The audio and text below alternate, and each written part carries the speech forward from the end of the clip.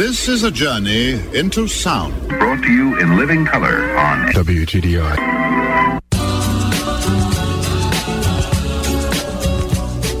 I'm Tony Epstein. It's the Magical Mystery Tour. Join us as we dive into the heart of things, exploring new ideas and new ways of seeing and being in this wondrous, crazy world we share together. Lying on your back in the grass, you can't see a thing except for the clear blue sky, a few cotton wool clouds,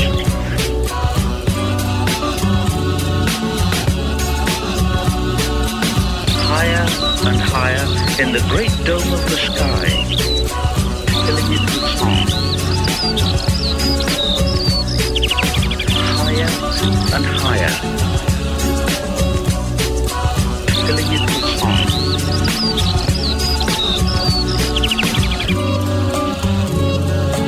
Filling it with song. They sound quite mad, don't they? It's happening. I can feel it. We care about your world. Stay tuned.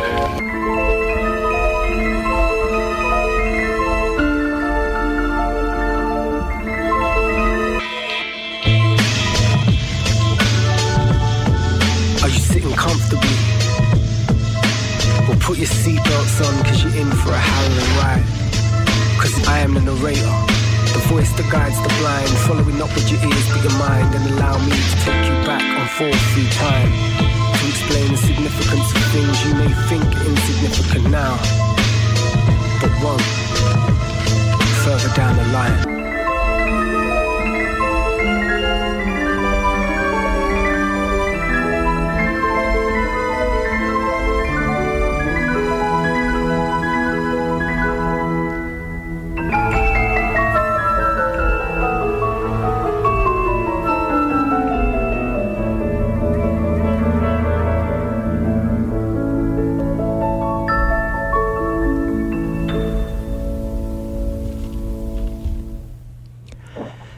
My guest this morning is Jessica Pierce. She's an affiliate faculty at the Center for Bioethics and Humanities at the University of Colorado Medical School, and she's the author of 9 books, including The Last Walk, Reflections on Our Pets at the End of Their Lives, Run, Spot, Run, The Ethics of Keeping Pets, and most recently, Jessica is the co-author of Unleashing Your Dog, a field guide to giving your canine companion the best life possible. And she joins me now on the phone from Colorado. So, Jessica Pierce, welcome to the show. Good morning. Thanks for having me. I'm really looking forward to this. It sounds like the title of the book could also have been 10 Ways to Make Your Dog Happier and More Content. And it sounds like the ethics of owning a dog is something that has been very much on your mind at times. And I would love for you to talk about the ethical dilemma of owning a dog to begin with. Okay. And I do apologize for my voice. As you know, I've had a cold the last couple of days, and at least today I have some voice, but I do apologize for the froggy sound. So I have lived with dogs for pretty much my entire life. In fact, I'm named after my parents' dog, which I take as a badge of honor. And, you know, as I have started writing over the past 15 years, 10 years about animal ethics in particular, it really became kind of a dilemma for me because I was aware, even though I give my dogs, I think, a really good life, I try really hard to be a good dog owner, I still feel like I fall short in a lot of ways. Like, it's hard, just like being a parent, it's hard to be a perfect dog parent. And because there are a lot of needs that they have, and it's really hard to fill them. And in particular, I think what mostly got me started about this was the experience of my dog Odie, who I had since he was 8 weeks old and until he was 15 when he passed away. And the last year of his life was really difficult because he was suffering. He had a lot of physical maladies. He couldn't hear very well, couldn't see. He had laryngeal paralysis, which made him sound kind of like me right now. When he barked, he sounded like Darth Vader, and it made it hard for him to breathe. He couldn't walk very well. And he looked troubled. And I found it was really hard to know how to help him. And even, the more I learned about caring for an elderly dog, the more I realized I didn't know and had kind of missed things that were pretty important. And that seems ethically problematic because, we owe them really the best that we can give them. So my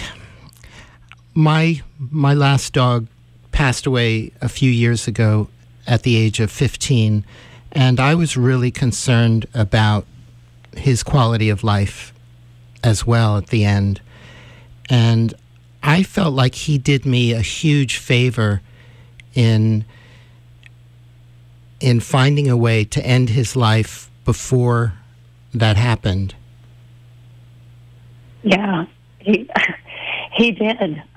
With Odie, we weren't that fortunate, and we had to finally make a decision whether or not to hasten his death. And we did actually decide to have him euthanized, and that was one of the probably the most difficult decision I've ever made in my life, because you don't know what's best for them, and you really kind of just,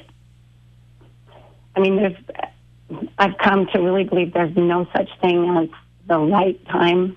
There's a good time, but, I felt like there was some target that I had to hit. Like, if I did it too soon or I did it too late, I was really committing a huge ethical insult against him. And to take your best friend and end their life, I wasn't the one to push the needle in and push down the syringe, but I was the one to make the decision. And, with our dogs and cats, it's really the only time at least in our culture, where we're given the power over life and death like that.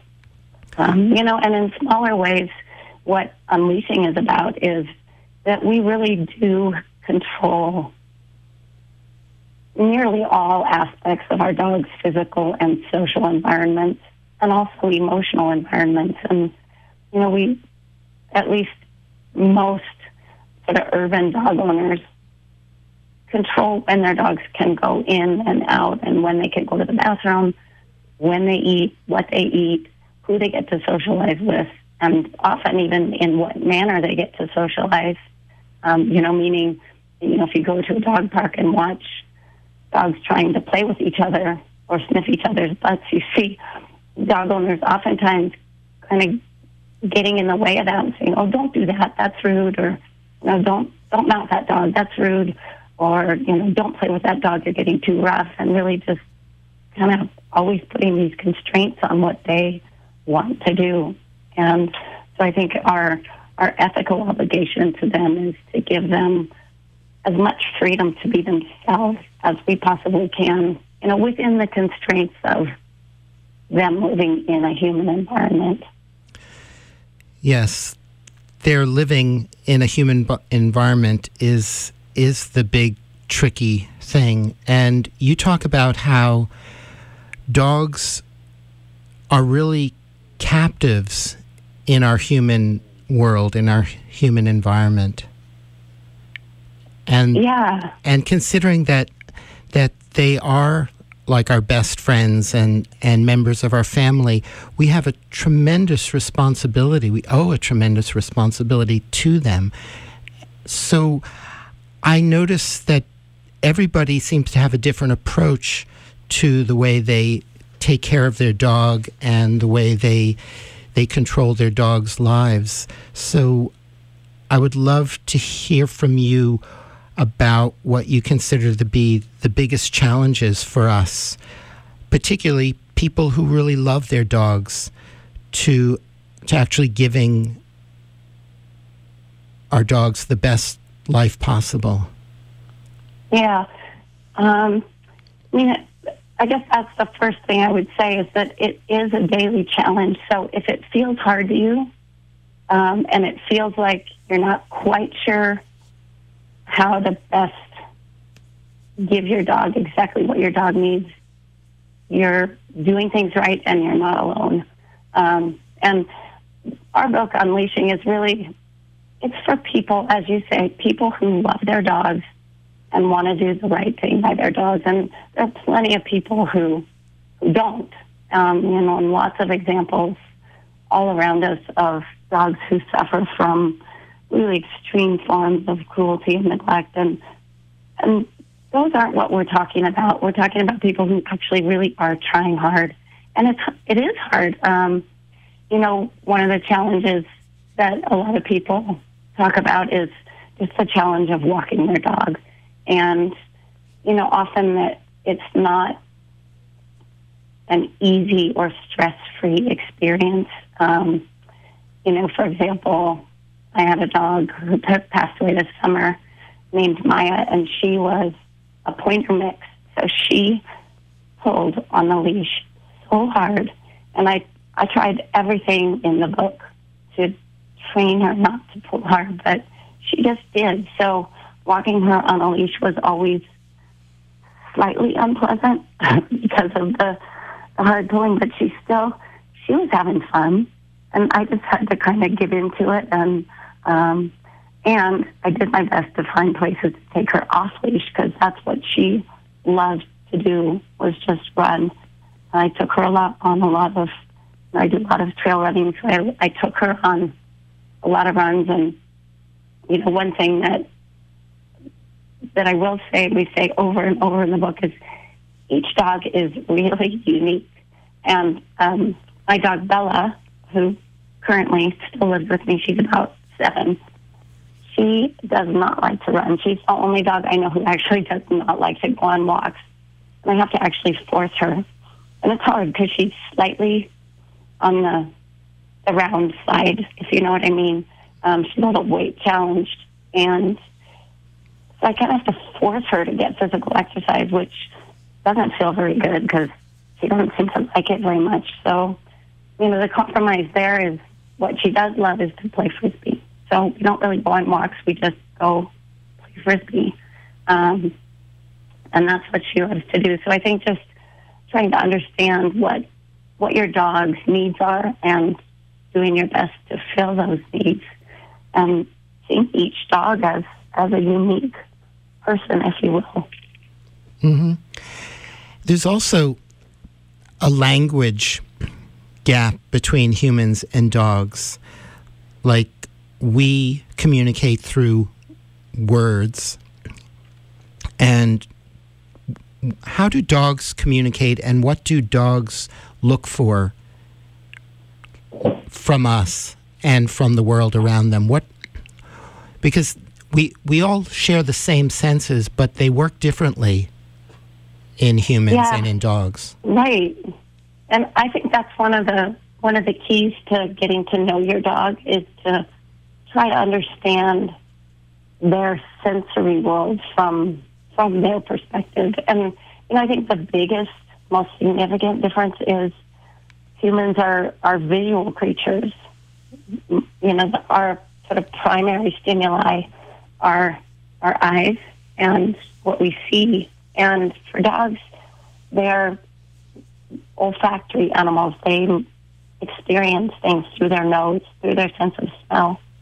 Their sense of smell is so exquisitely sensitive that I think it's hard for us to even grasp or imagine what it is like for them to experience the world. But when you walk with your dog, they're really seeing the world, if you will, through their nose. So one of the favors that we can do our dogs is really give them time to experience the world in that way through their nose. And, dogs will spend a lot of time on a walk sniffing. There was one study done on sort of time budgets of dogs on walks, and they spend, given the choice, they spend about a third of their time just sniffing.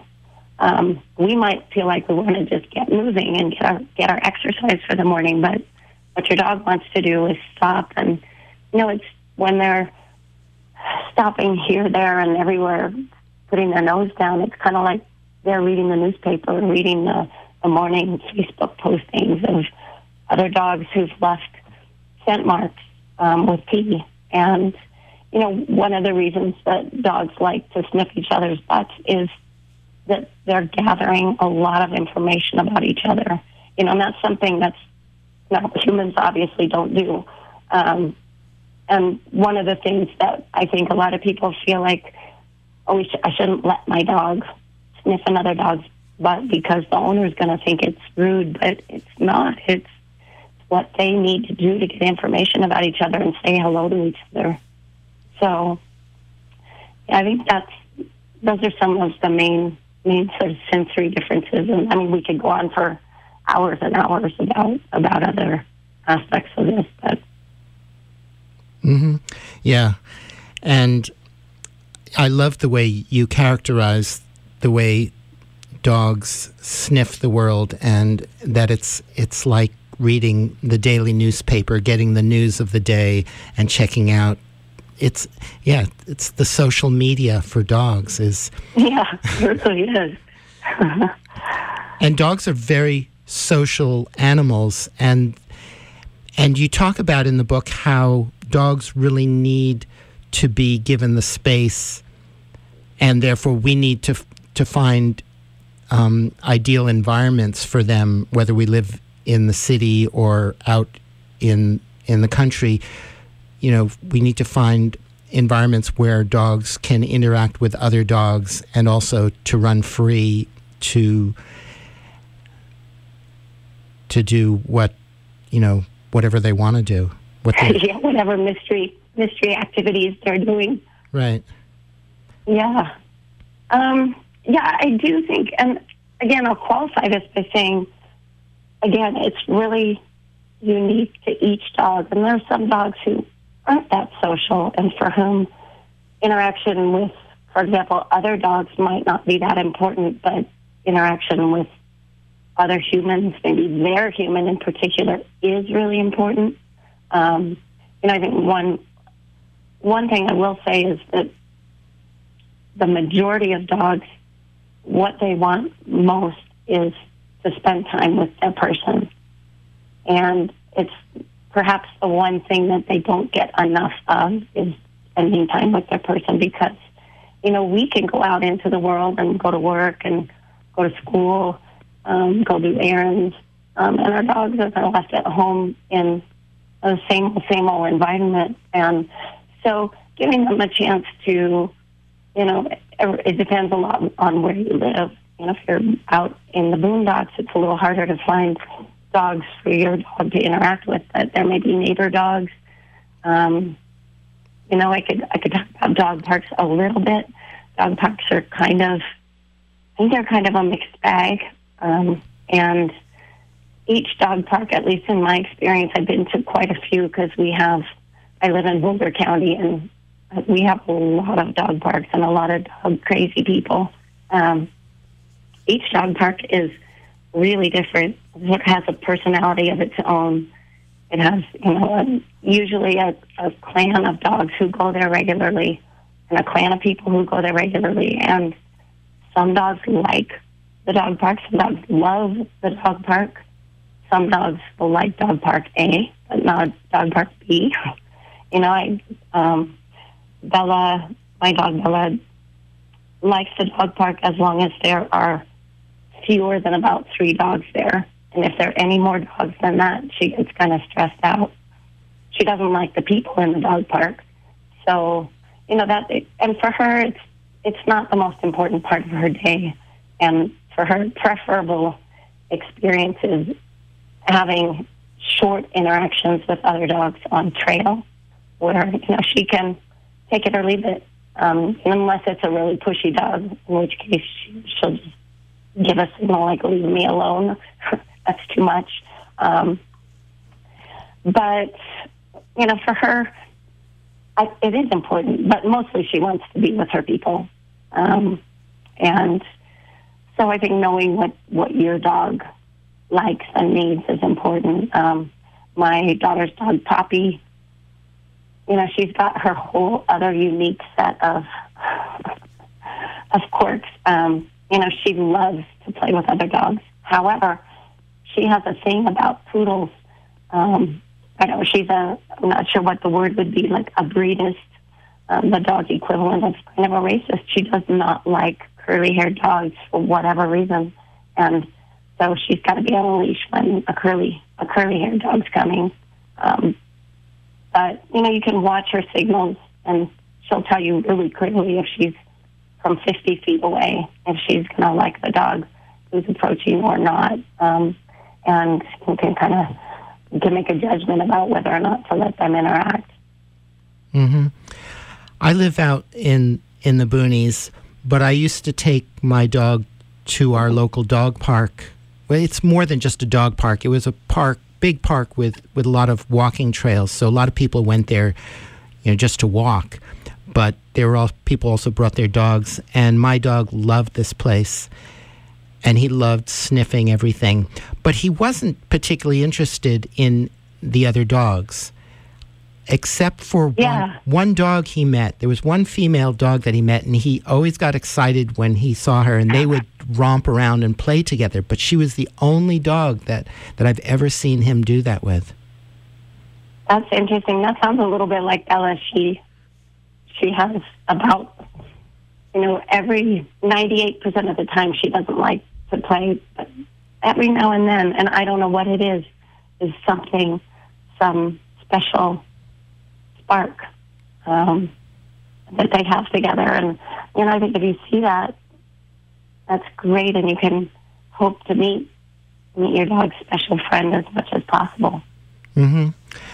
So I would love to talk about the issue of leaving dogs alone and separation anxiety and what we can do about that. My last dog, especially when he was younger, he suffered terribly from separation anxiety. When we left, he would stand there with, his head would be tilted, and he would be like whimpering, and it was so sad. You could just feel how much he was suffering at the prospect of us leaving him alone. And we left him free to roam, but it was so painful for him.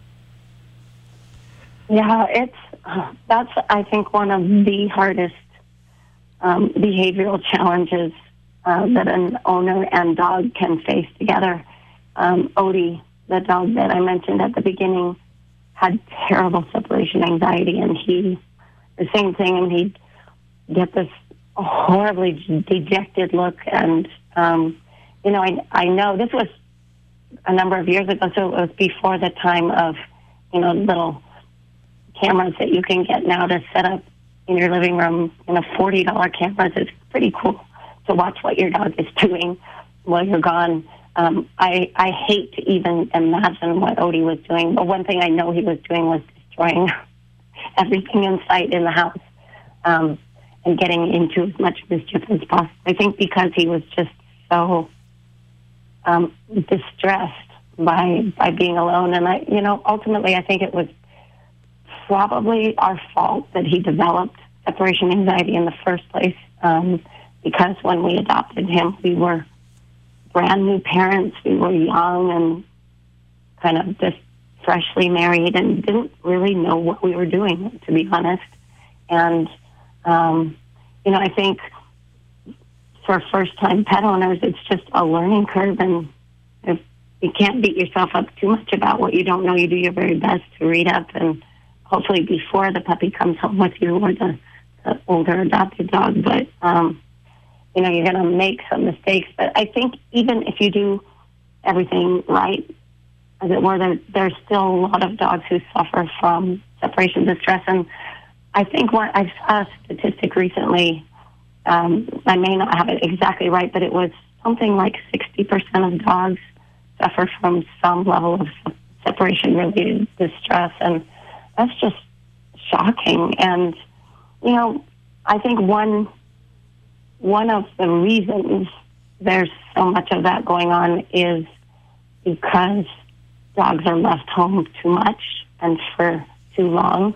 And, you know, there really isn't any empirical study on how long it's okay to leave a dog. I've researched this extensively trying to find an answer, and there's really not very much in the literature, but there's a kind of loose consensus, I would say, among behaviorists and veterinarians that around 4 hours is comfortable for a dog, or for some dogs. For dogs with severe separation distress, 5 minutes is even too much. But, you know, many dogs are left for longer than that. I have a friend, actually, who will leave her dog for up to 12 hours in a crate, which to me is just, that's animal cruelty, to be honest. It's too much, it's too long. The dog gets a break in the middle of the day. You know, a dog sitter comes over and lets the dog out into the backyard to pee and to have a snack and then back into the crate. And that's not okay. That's not what dogs need or want. And, you know, in terms of dealing with separation anxiety or distress, if your dog has that problem, you know, I guess my first advice would be to solicit help from an expert, from a veterinary behaviorist or a really good trainer or veterinarian, because there are things you can try to do to help to desensitize a dog and help them feel secure at home.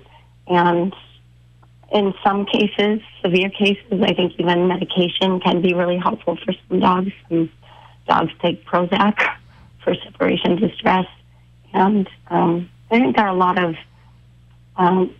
things we can do to try to help them if they have that problem. But boy, it's a tough one. Mm-hmm.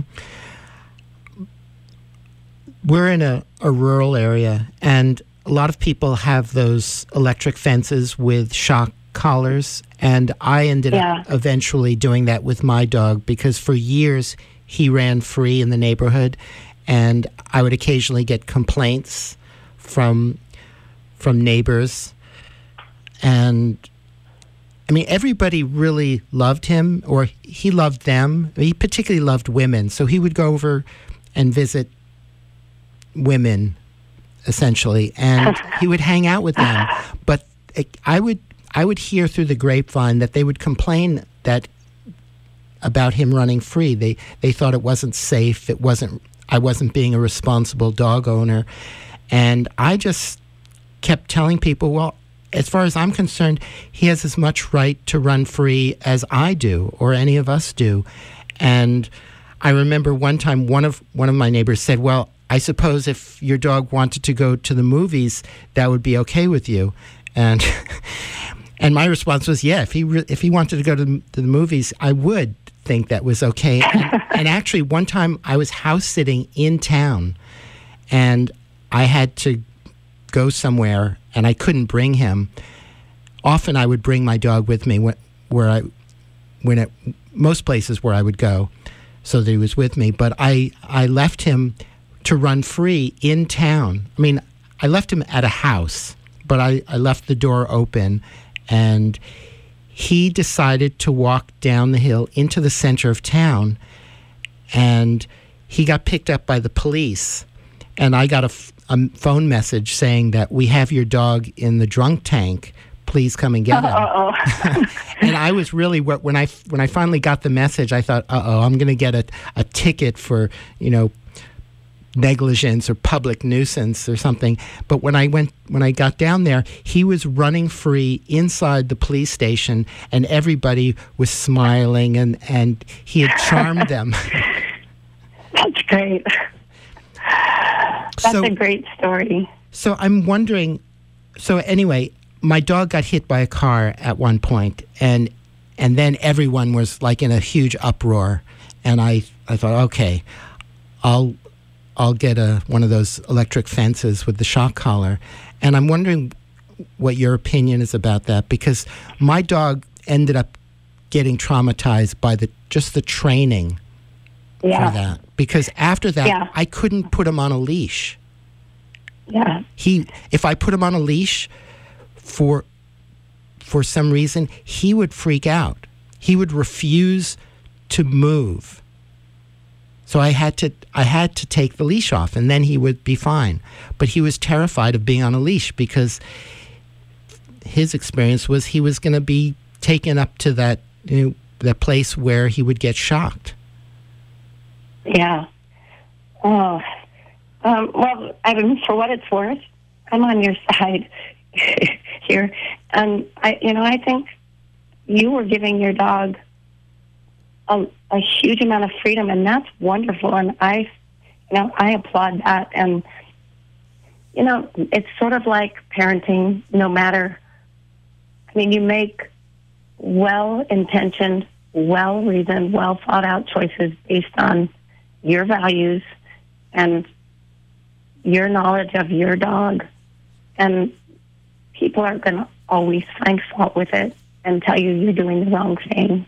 And I think you just have to, as much as possible, just brush it off. And there is always going to be a tension between what our dogs want and, keeping them safe and keeping them happy, keeping our neighbors happy. And I think it sounds like you did a good job of balancing that. And, related issue here is the question of whether cats should be outside. And, that's a whole other thing. But, if you let your cat outside, I did have some freedom. I did, and I know people who say reamed by people. Yes, that's like criminal. But I will admit publicly on the radio that my cat is an outside-inside cat. She has a dog door, and she's so happy. And, she, for a while, we had her as a fully indoor cat.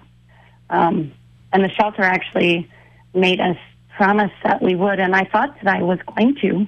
I did have every intention of having her be only inside, but she was miserable.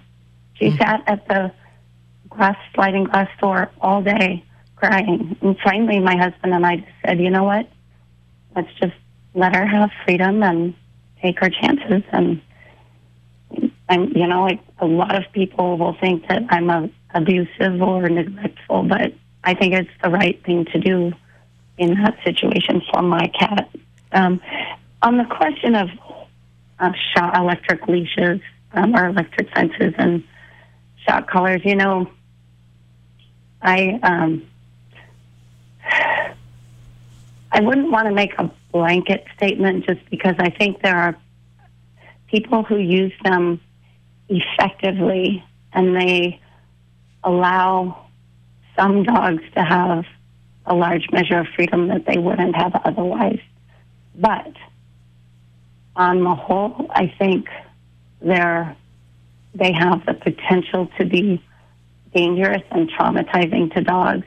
I see so many people around here with electric shock collars on their dogs who don't know how to use them. And you can buy them on the internet now. It used to be they were a little bit hard to get, and you had to go to a pet store. So they just weren't as common, but I see them on a lot of dogs. And, I watched a guy not too long ago with a really rambunctious, sweet chocolate lab puppy who was maybe 6 months old, too young to know, really, to be able to have self-control. And the guy was calling the dog and shocking the dog over and over and over. And this poor dog is going to have mental breakdown pretty soon. I mean, fortunately, it was a lab, and he seemed really happy-go-lucky and resilient, but it was like, read the training manual first if you're going to do that, and be extremely careful about how you do it. But I personally wish shock collars would go away. Mm-hmm. Electric fences, I would say, don't know as much about as shock collars, and there hasn't been as much media publicity. Shock collars are actually illegal in some other countries, and some cities in the U.S. are trying to ban shock collars altogether. And I have to say, I think that's a good idea. Mm-hmm. It worked well once he was trained, which didn't take long, because I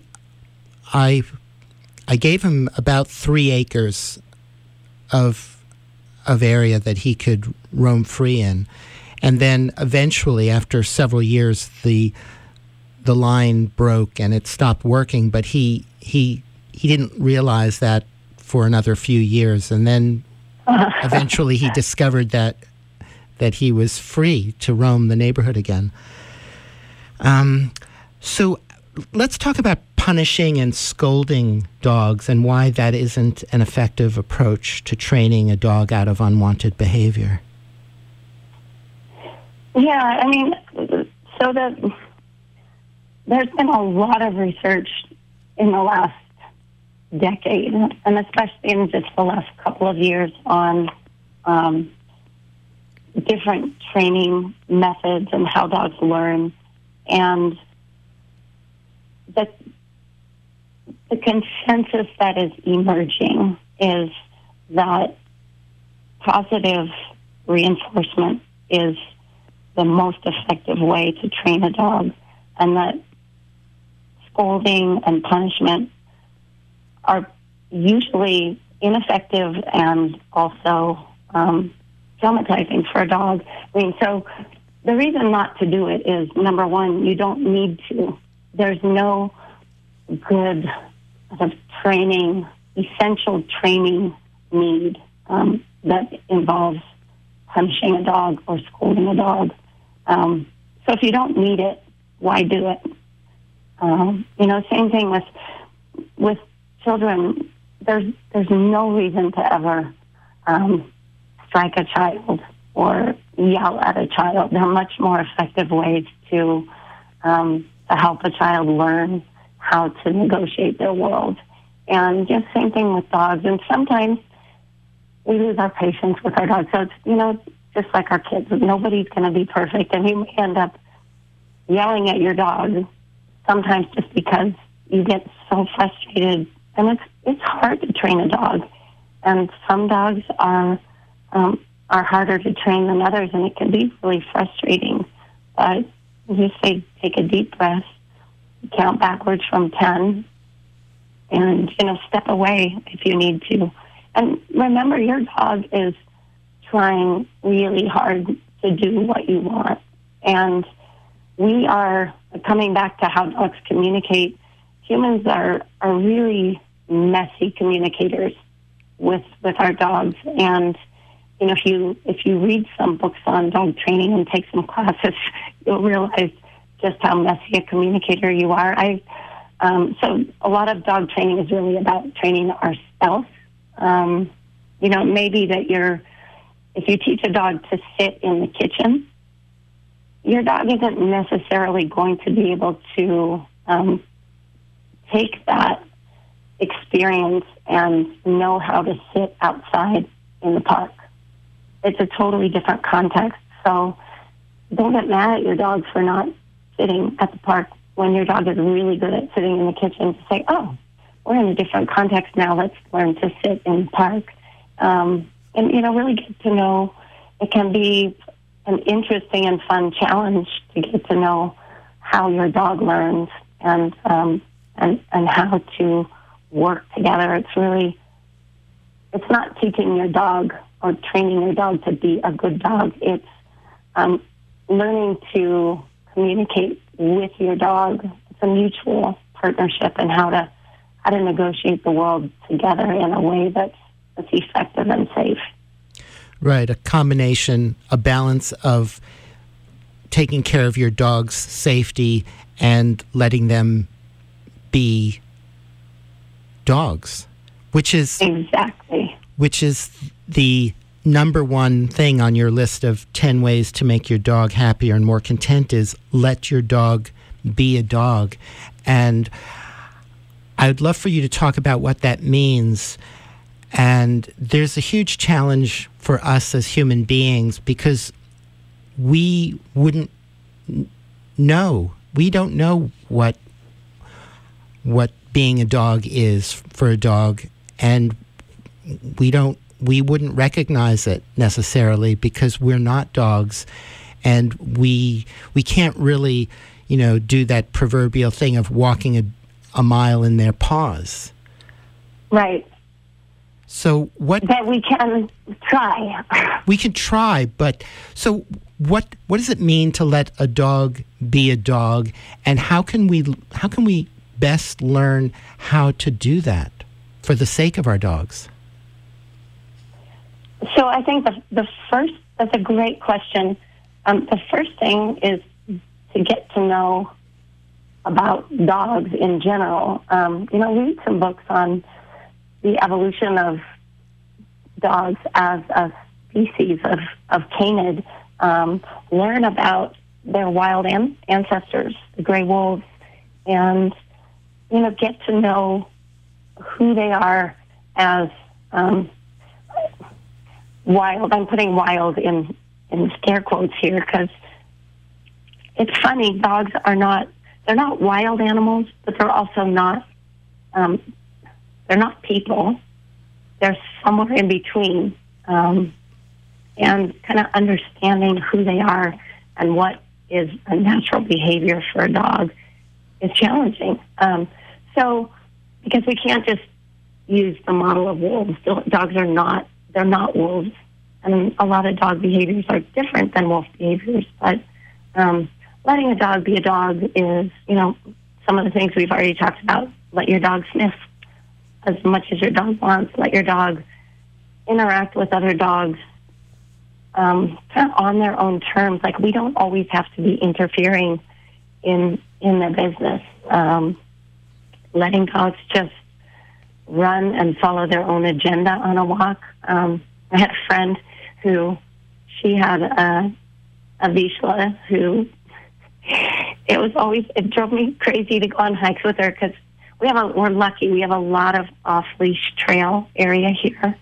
So dogs are allowed free in a lot of areas. And her dog was a good dog, and he actually had pretty good recall.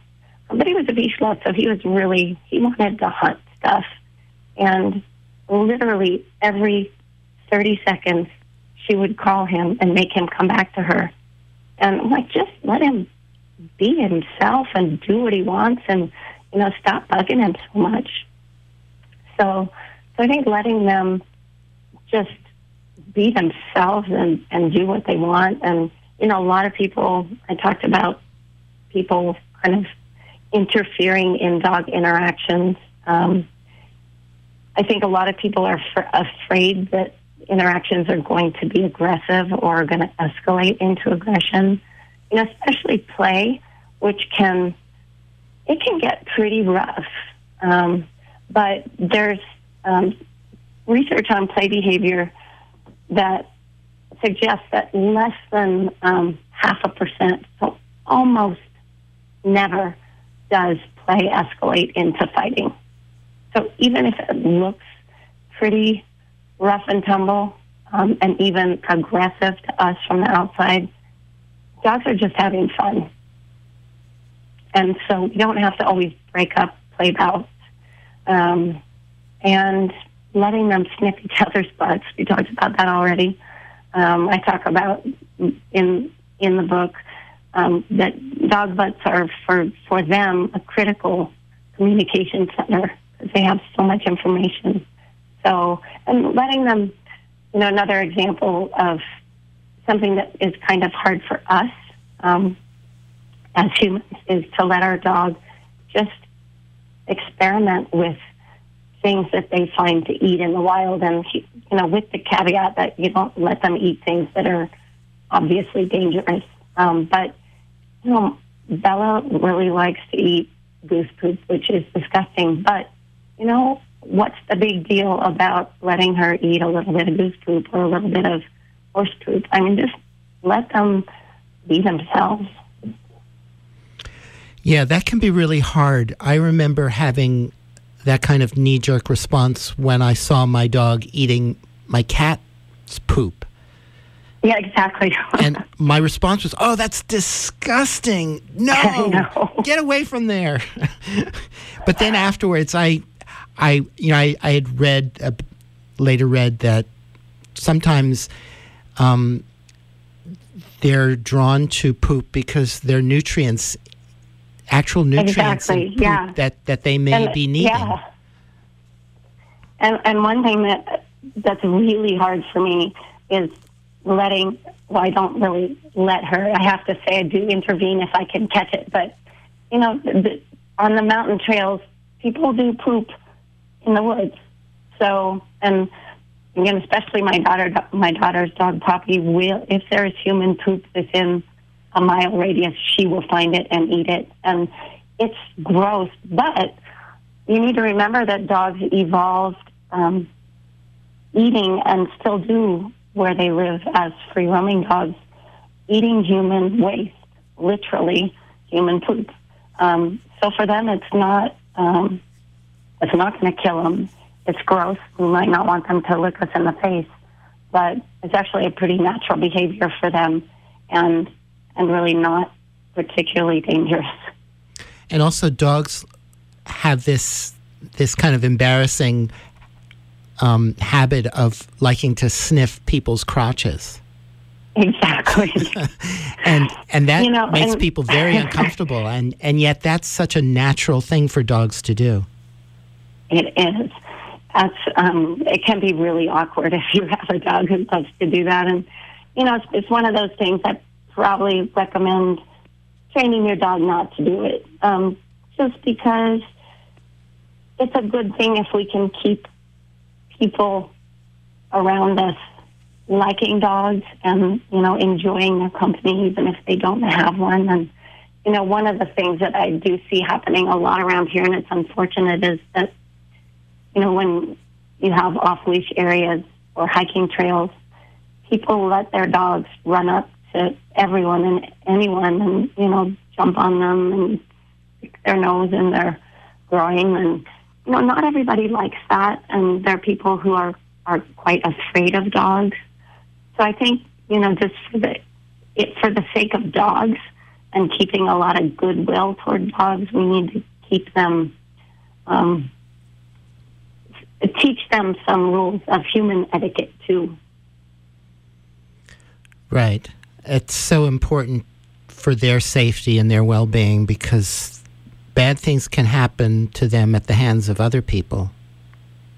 Exactly. And it is definitely a major source of tension. I live in a small town and in a little community, and we have a community Facebook page of probably, 40 houses in this little community. And I would bet that 70% of the Facebook posts are related to dogs. And some of them are, oh, hey, I found this dog out in the open space between the houses. Who does this belong to? But a lot of them are about barking dogs or people not picking up poop. And, that's unfortunate, because then the people who are having problems don't like dogs and they don't want dogs in the community, or they'll fight for stricter leash laws or regulations. And, that doesn't help anybody. So be a good neighbor. Mm-hmm. Yeah, that reminds me of an issue that I have. I'm so glad that I don't have any dogs around me that bark incessantly. But there's a place where I work where the owners obviously leave their dog chained up outside alone, and he just barks almost continually. And I've learned to just put up with it, but it's very annoying. And there are certain breeds that tend to bark a lot, and that's another thing that I think people need to do a little research about different breeds when they're thinking about getting a dog. Yeah, that's a really good point. And yeah, barking is one of those things. I mean, it's a natural behavior, and dogs, they need to be allowed to bark. It's how they communicate, and there is a definite line between acceptable amounts of barking and excessive and irritating barking. And excessive barking is usually a sign that a dog is frustrated or bored or unhappy in some way. And so, that should definitely be addressed. But, all dogs are going to bark to some extent. And that may be one of those situations where we have to curtail their freedom a little bit just for the sake of, having reasonable relationships with our neighbors and with other people and keeping goodwill going. And those the Facebook posts that I mentioned in the neighborhood are almost always about barking dogs. And I have lived next to a barking dog, and it can drive you crazy. And, you feel bad for the dog because they're obviously not happy. And you feel bad for yourself because you're going nuts. And, that's what a lot of dogs who wind up being relinquished to shelters for these so-called behavioral problems, oftentimes it's excessive barking. And also separation anxiety. That's another one of those biggies that get dogs into trouble. Mm-hmm. And we have expressions like a dog's life, and some people often assume that dogs have it easy because we provide food and shelter for them and we take care of them, and that they don't have to do anything. They can just lay around or do whatever they want. But you say in the book, and you spell it out in a lot of different ways, that the reality is often quite different for dogs because they are really captives in our world, and they're often confused and stressed out by the circumstances and conditions of their lives that we're not aware of. Yeah.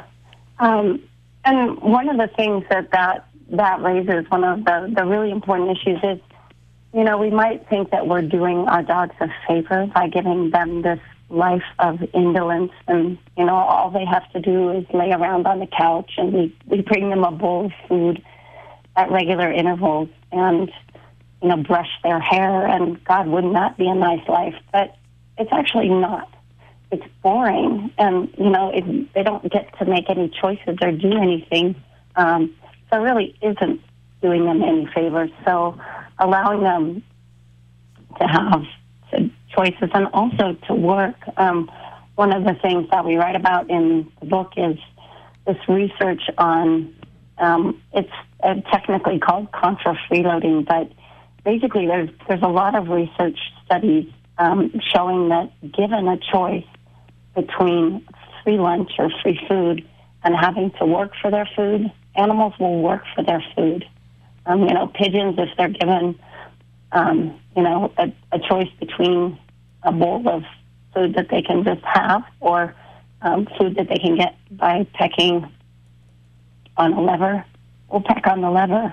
And the same thing is true for our dogs. There's an intrinsic reward from having to work for something, and we know that as people too. People who are unemployed are often depressed and frustrated because they don't have meaningful work to do. And the same is true for dogs. They need jobs that give them satisfaction and that they find challenging. And that's another good reason to train your dog or teach your dog, is that it's really satisfying for them to learn new things and be challenged.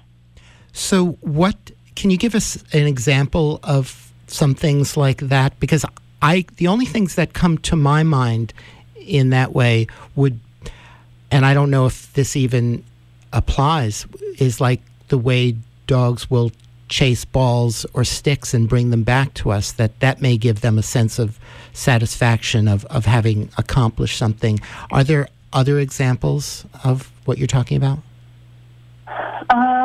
Yeah, I mean, doing some, having a dog do a couple of kicks before giving them their dinner.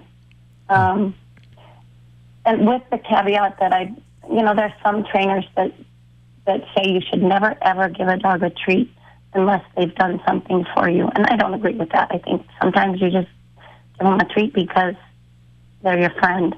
But having them do some fun, interesting work for a reward can be really exciting for them. You know, Poppy, my daughter's dog, loves to, they'll go to the playground and Poppy will, she'll go up the stairway and jump off and jump over the fence and jump up onto the bench, and she knows how to go, around the tree to the right and go around the tree to the left. And she loves to do this work. And it's really, you can tell it's really satisfying for her and rewarding. Another thing that I think can be good for some dogs are food puzzles, where they have to use their brain a little bit to figure out where the food is or how to get it.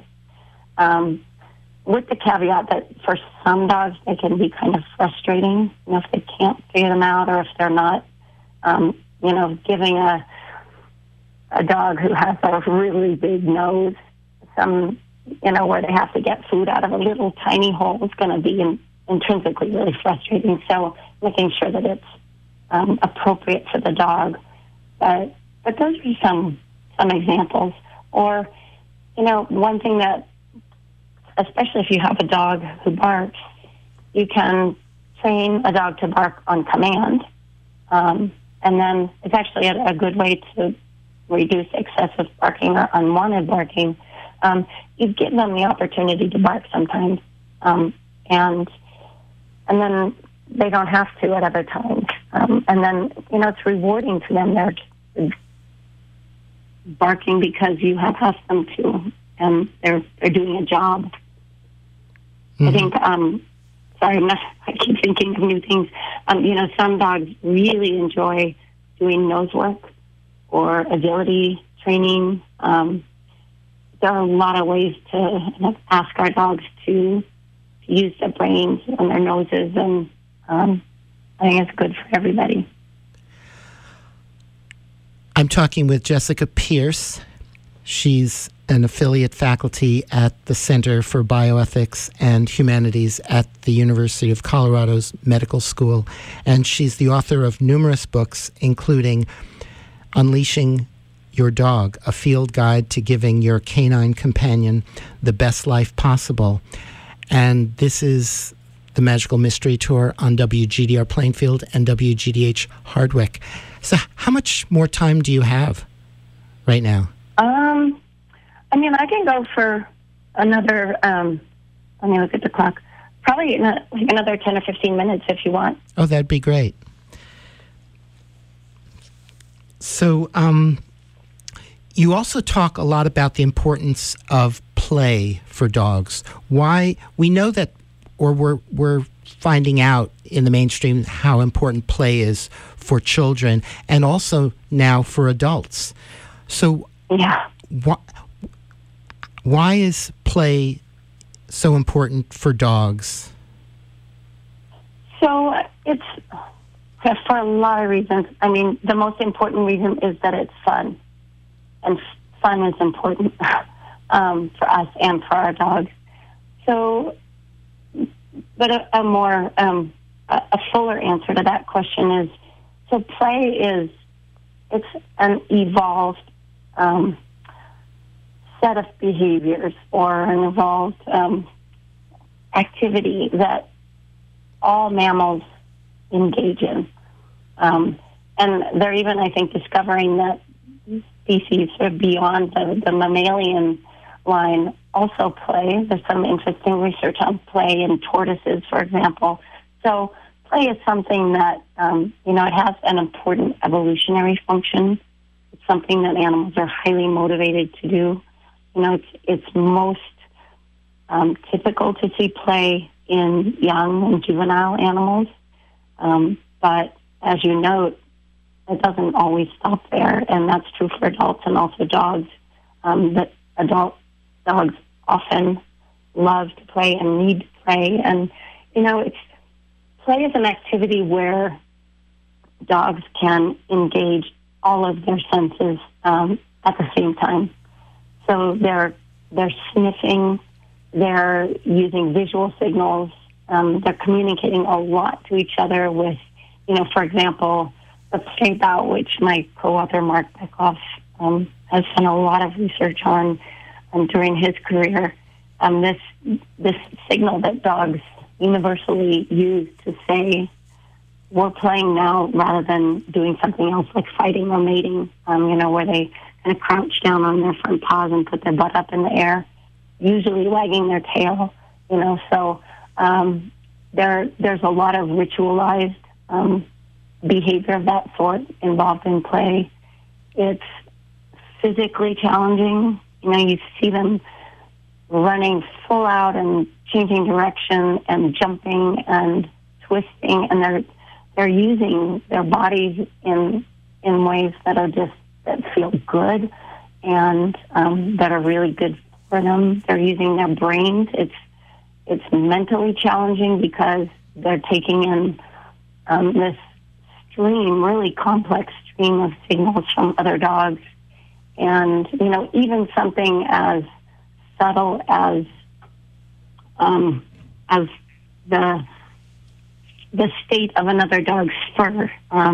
There's when dogs are excited, sometimes their hairs will stand up on end. This is called piloerection. It's like when we get goosebumps. Dogs their hair will stick up like that. They kind of get like Poppy, my daughter's dog, she looks like a lion when she gets excited. She has this sort of a mohawk down her back. So dogs are looking at each other's fur. They're looking at each other's facial expressions, tails, ear position, all of this, all at the same time, moving really quickly and constantly shifting. And they're using behaviors like mounting and biting and, going down on their back, submissive behaviors in ways that are used in, other contexts, but in the context of play also, they're clearly play. So, that's complex too, to know that the dog mounting you or putting a paw on your back is actually being playful rather than aggressive. So it's good for them physically, it's good for them mentally, and it's fun. You had just talked about the way dogs observe each other's body language, and it reminded me of how I remember seeing how dogs will look at human beings and they'll tilt their head like trying to figure out what's going on in this human being. Yeah. Because human beings don't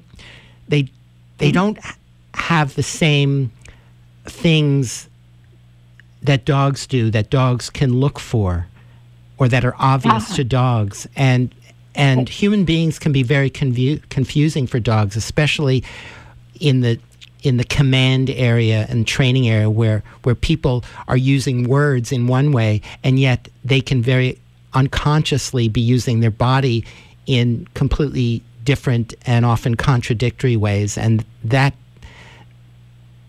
can leave a dog like tilting its head and which is like this universal sign of, I don't understand, I'm confused.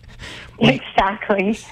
Yeah, that's a really good point. And there's been some interesting research on that reminded me of two things. One is, they've done some research on whether dogs are more attuned to human verbal commands or gestures. So they'll have somebody, pointing at a ball and, giving a command, or just pointing and giving, a command that doesn't make sense. So when they're conflicting, the dog is more likely to follow the gesture than the verbal command, which I think is interesting. So they are picking up on a lot of what you would call composite signals from us, and as you say, kind of different and confusing because we don't use our ears the way dogs do. I don't know very many people who can twist their ears around the way dogs can, or pull them back if they're feeling nervous. And we don't have tails, we don't have fur that we can pilo erect.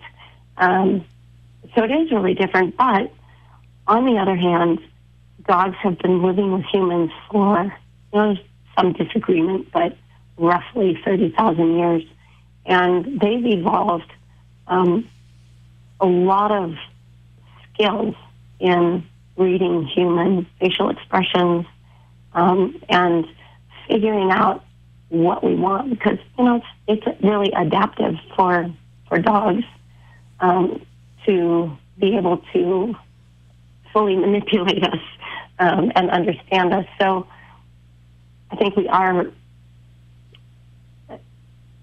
on the one hand, very confusing to them and messy signalers, and on the other hand, they're really connected to us in their cognitive capacities, in their minds and hearts. So it's a combination. And my sense about dogs, and perhaps even more with cats, but dogs sense how we're feeling. They have a kind of emotional intelligence, and I would love for you to talk about that, and perhaps you could begin by defining what emotional intelligence is.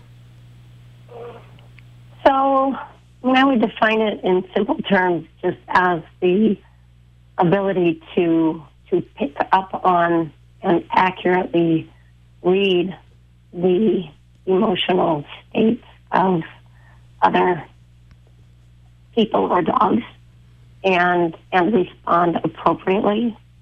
And just like with humans, where some people I'm sure have greater social intelligence than others. Same with dogs. Some dogs are socially a little bit awkward. Sometimes they're awkward with other dogs, and sometimes they're awkward with other people.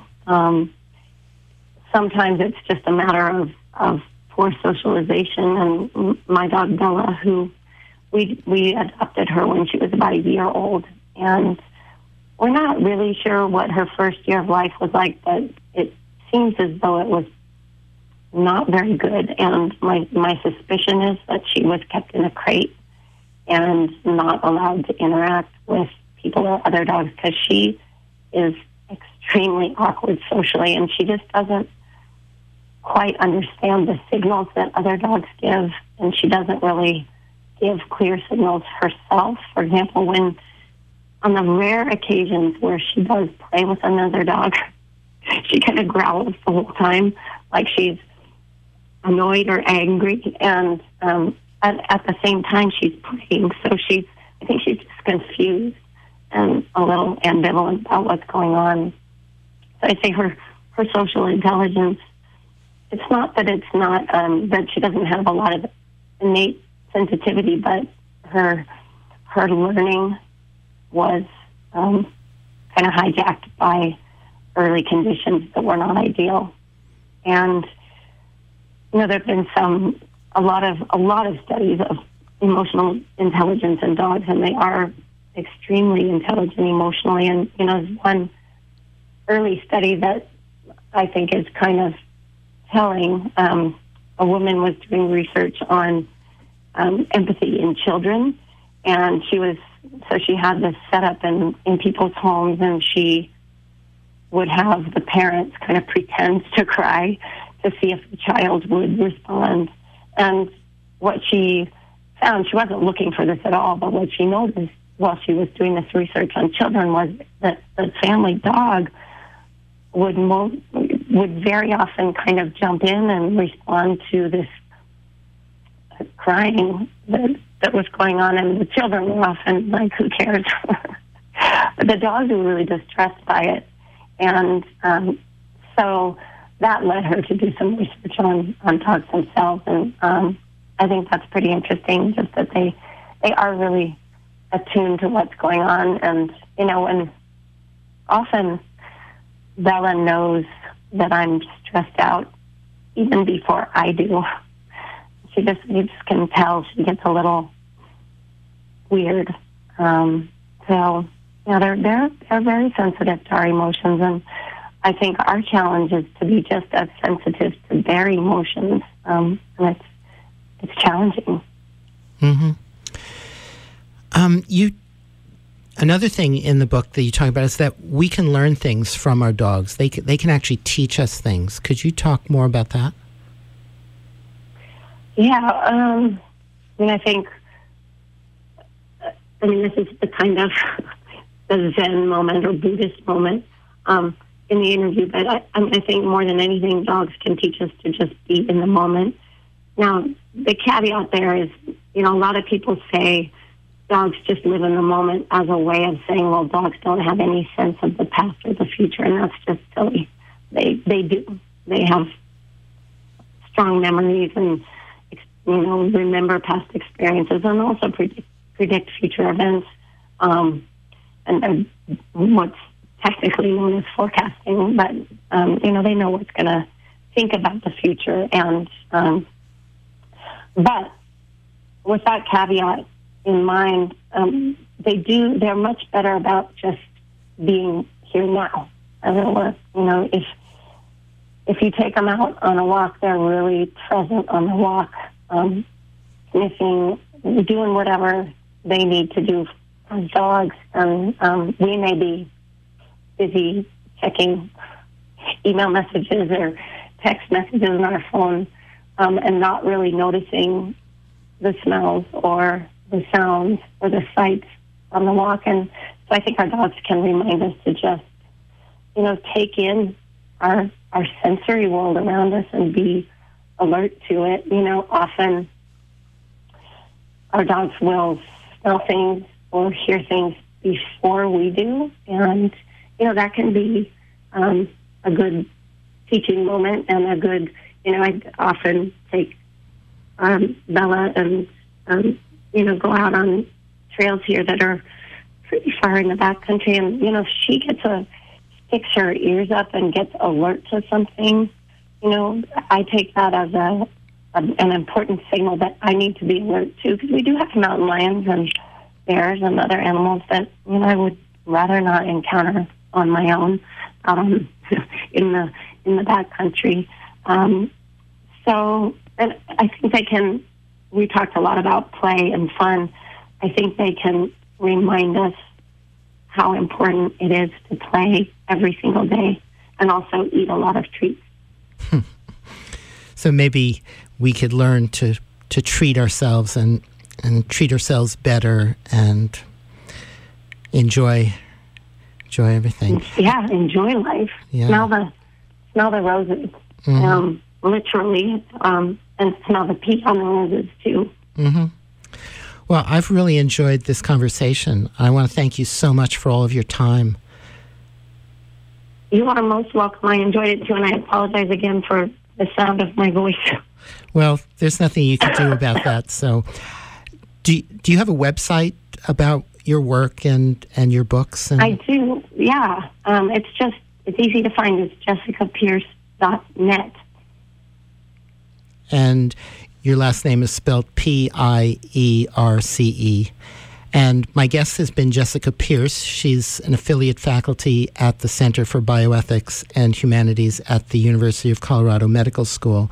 And she's the author of 9 books, including Last Walk, Reflections on Our Pets at the End of Their Lives, Run, Spot, Run, The Ethics of Keeping Pets, and the latest book that she's the co-author of is Unleashing Your Dog, a field guide to giving your canine companion the best life possible. And again, thank you so much. It's been really wonderful getting to talk to you about our best friends. Well, thanks for having me today. It was a pleasure. Be well, and bye-bye. Bye-bye.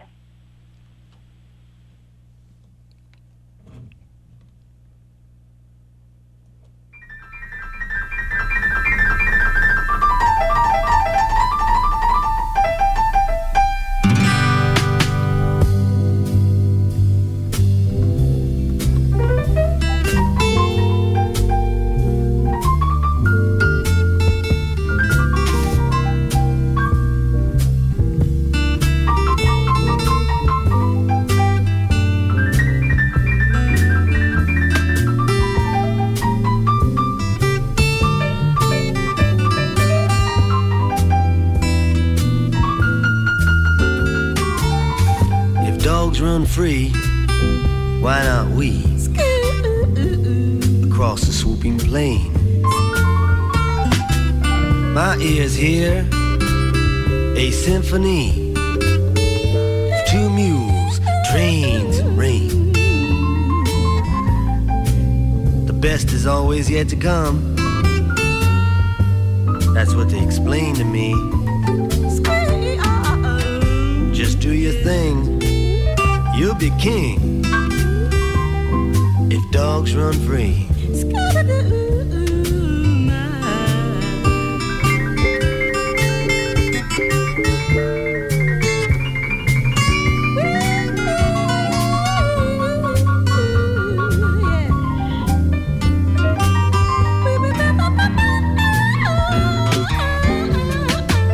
If dogs run free, why not me?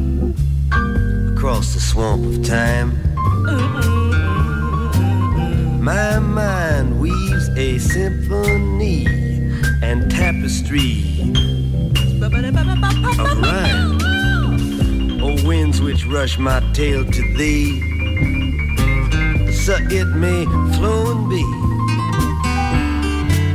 To each his own, it's all unknown. If dogs run free.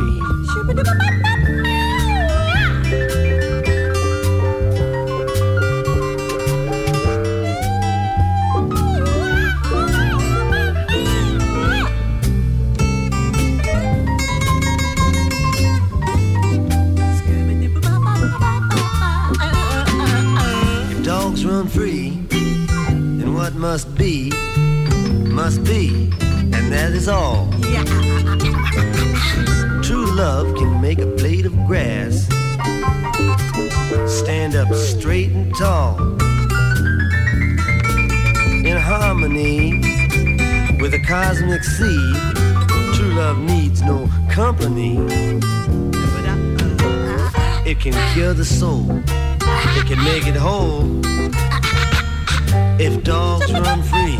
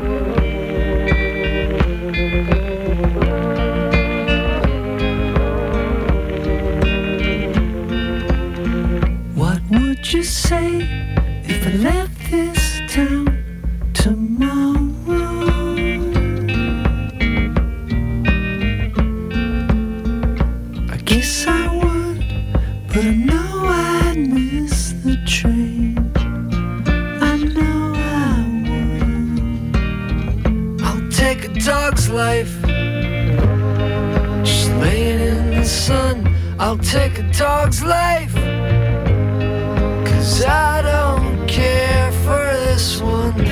Chasing trains and planes and rain. Where is my rain? Falling down